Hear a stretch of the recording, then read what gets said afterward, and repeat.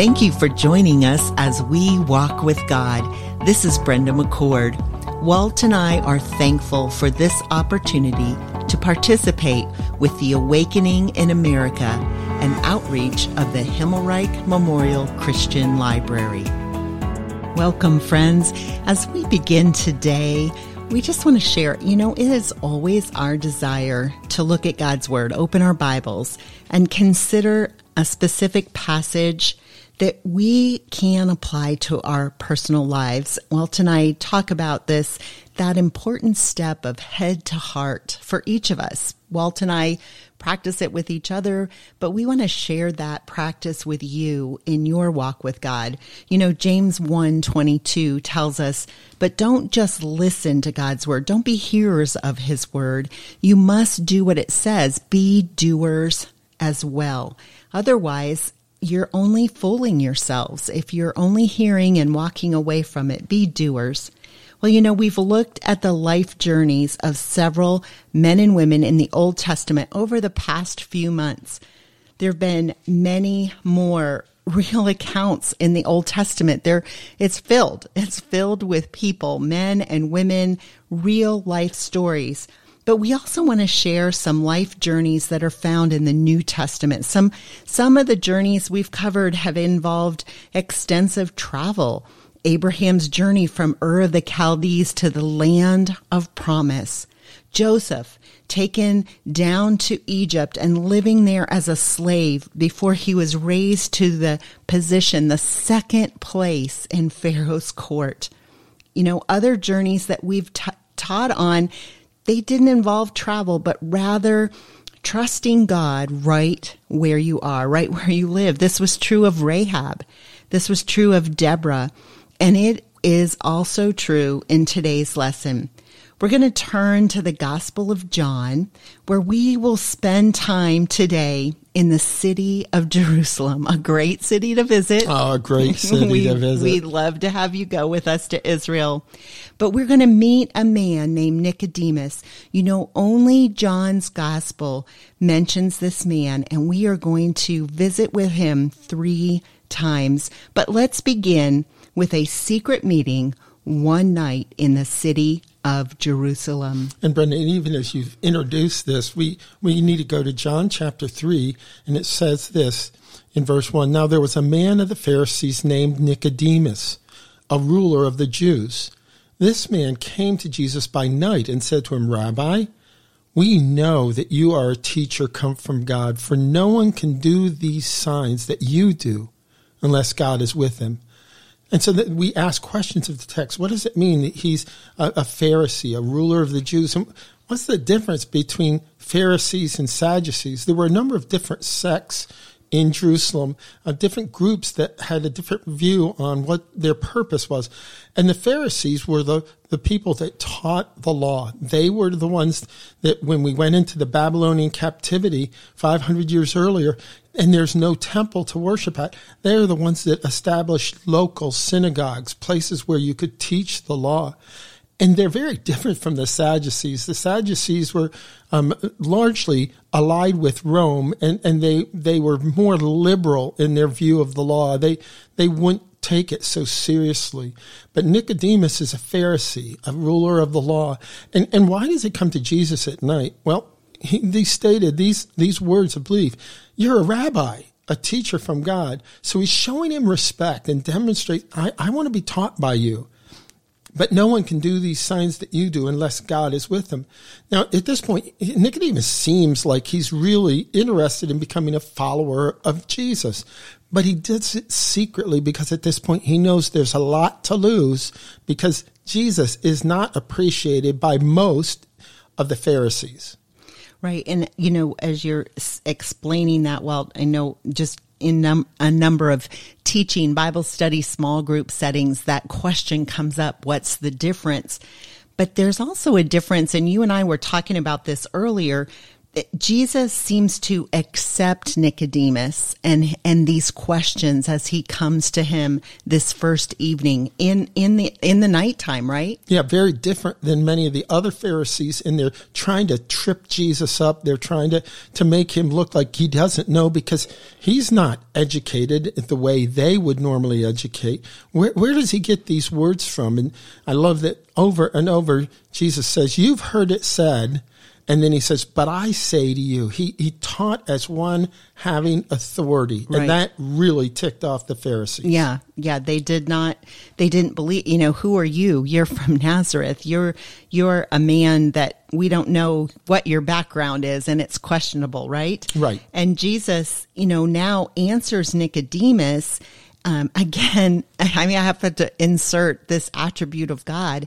Jesus is fully God and fully man. He's sovereign. He's omniscient. He knows what is going on here in this situation, and he knows that Nicodemus is seeking. Mm-hmm. And Jesus treats a seeker differently than someone who is coming to be accusatory or critical, right? Right. So Jesus answers him, "Truly, truly, I say to you, unless one is born again, he cannot see the kingdom of God." Nicodemus said, "How can a man be born when he's old? Can he enter a second time into his mother's womb and be born again?" And now Jesus answers this truly, truly again. 29 times in John's gospel, Jesus uses this truly, truly. And it's a clue. It's saying, pay attention.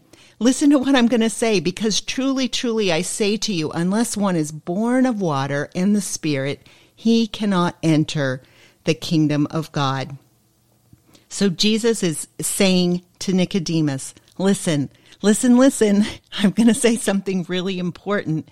Born again, this phrase literally means to come from above. You must be born again. It's a gift from above to see the kingdom of God.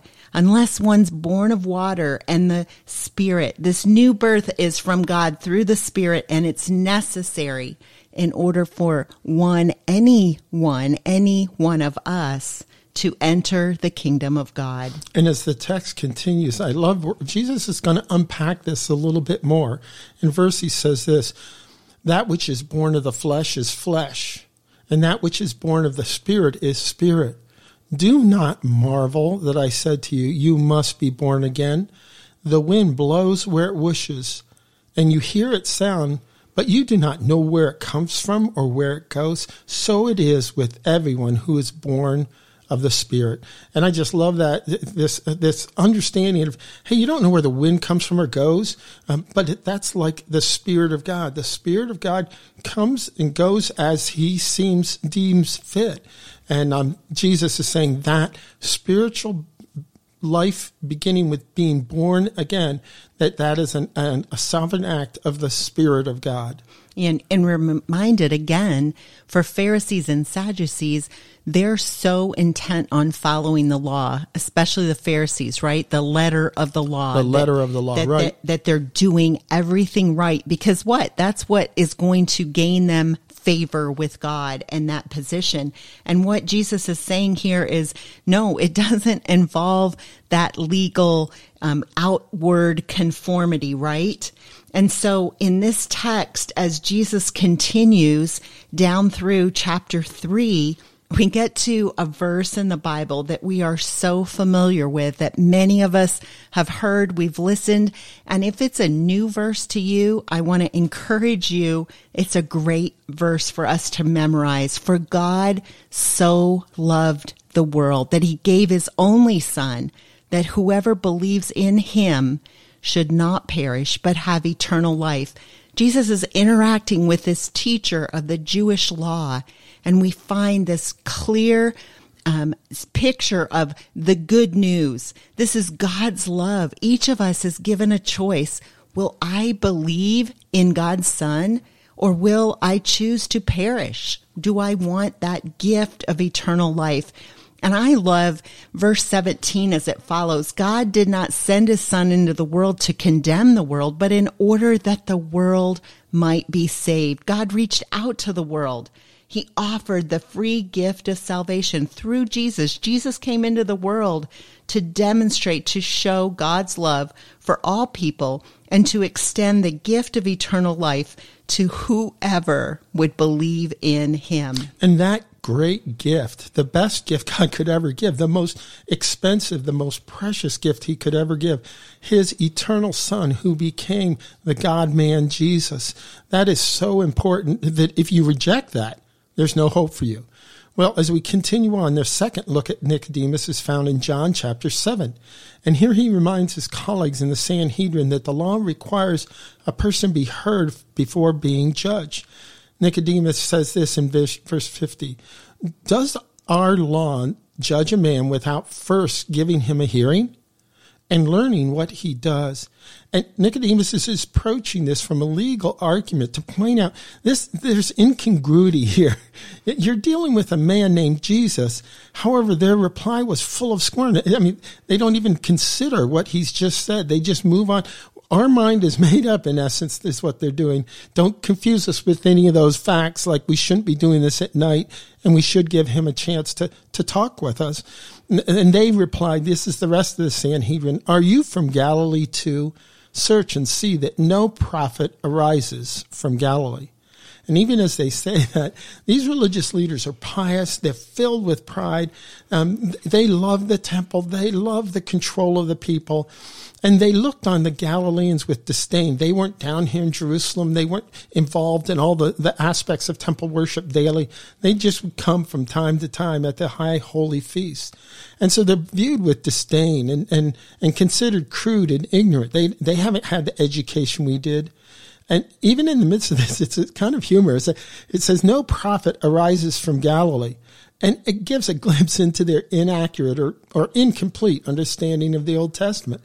Because if you go to 2 Kings chapter 14, verse 25, it says that God spoke through his servant Jonah, the prophet, who was from Gath-Hepher, just to the north of Nazareth. There's a prophet right there, Jonah. Yeah, his prophecy short, 40 days, and Nineveh will be destroyed. But he's still, in 2 Kings 14, he's said to be a prophet. And there's also one more scene where we see Nicodemus.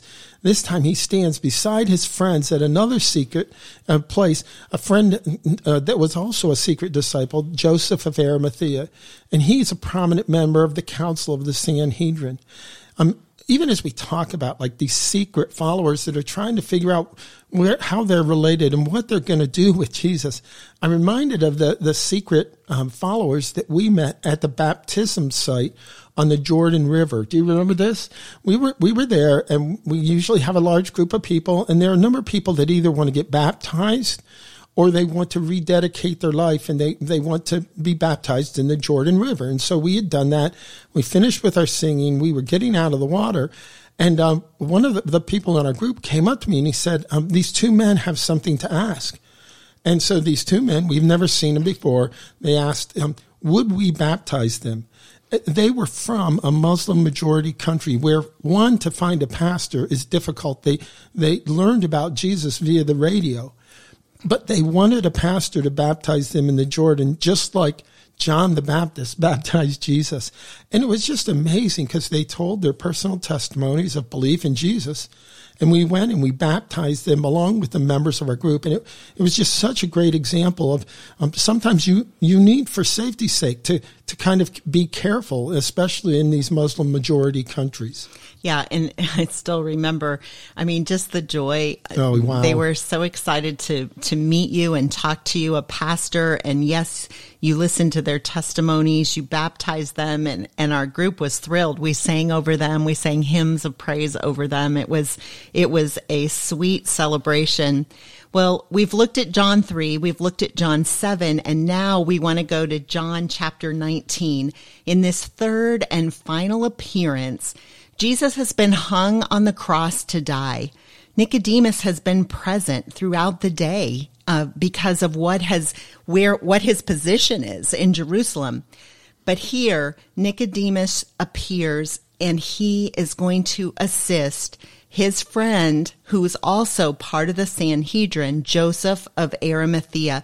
Joseph of Arimathea with courage, went to Pilate, and he asked for Jesus' body. So let's read in verse 38. After these things, Joseph of Arimathea, who was a disciple of Jesus, but secretly for fear of the Jews, asked Pilate that he might take away the body of Jesus, and Pilate gave him permission. So he came and took away his body. And now verse 39, Nicodemus also, who earlier had come to Jesus by night, remember John chapter 3, came bringing a mixture of myrrh and aloes, about 75 pounds in weight.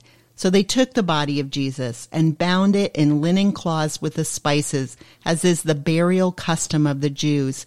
Now in the place where he was crucified there was a garden, and in the garden a tomb, in which no one had yet been laid. And so they laid Jesus there. You know, when Walt just shared with us, yes, Joseph was also a secret follower of Jesus.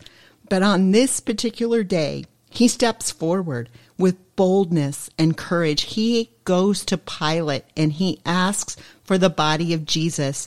They needed to bury the body before the start of Sabbath, which was sundown. These two men had known each other from their meetings with the Sanhedrin over the past years, and now they come together, Joseph and Nicodemus, and they bring expensive myrrhs, the myrrh and aloes, the spices, very, very expensive, 75 pounds. In fact, these spices, this combination is what was used for the burial of kings. They wrap the body of Jesus in linen cloths. You know, Nicodemus was a secret disciple whose faith grew slowly. John 3, John 7, now John 19. But by this act, on the day of Jesus' crucifixion, we see that his faith has matured. Perhaps this is true in your spiritual journey. Maybe you've been asking questions, seeking to understand, longing to grasp a hold of a personal relationship with the Lord. That was true for my walk towards salvation. I was raised in a Christian home, taken to church as an infant. I was only weeks old. I would sit in Sunday school and church, listening to Bible stories and sermons every Sunday. But at home in the evenings, we'd have a time of family devotions. We'd read from a large children's Bible storybook. I loved to look at the pictures that were there for each story on a particular night. But I remember one night, I was probably about 7. I don't know the exact date, but I went back to my bedroom. I sat on my bed, and I knew that I needed to have, and I wanted to have Jesus as my Savior. I told him I believed he was the Son of God who died to pay the penalty for my sins. You know, it had taken me time as a young girl to understand my personal need. God loved me. He gave his only begotten Son, and I was ready to believe in him. And perhaps, even as Brenda's sharing that, you sense the Lord is calling you, maybe initially, or calling you into a deeper belief in Jesus Christ, one that has testimony to others around you. We don't know what it looks like in your life, where you are, but we believe that you're being drawn into a faith relationship with Jesus, or you're being drawn into a deeper relationship. You know, Brenda and I were just amazed that there are people from 39 different countries that listen to this little podcast every week. It's crazy, but all of those people have different life settings, and we're just so thankful that you come and join us and dig deeper into what Jesus said life was meant to be. You know, Nicodemus met with Jesus in Jerusalem, and he asked him questions. He had a seeking heart, and he had the opportunity to question the Sanhedrin council about their judgment of Jesus. And the night when Jesus hung on the cross and died, Nicodemus stepped forward with his friend Joseph of Arimathea. They took Jesus' body, wrapped it in linen cloths and burial spices, and they laid his body in the tomb. You know, Jesus is not pushy. No, he is patient. He's waiting. He wants to meet with you, with me. He's open. Bring your questions, but come ready to listen for his still small voice. And we invite you, if you have not acknowledged that you need Jesus as your personal Savior, we invite you to join with us and celebrate Jesus as our Savior and our Lord. Friends, until our next time together, may you continue to walk with God. Thank you for joining us as we walk with God. This is Brenda McCord. Walt and I are thankful for this opportunity to participate with the Awakening in America, an outreach of the Himmelreich Memorial Christian Library.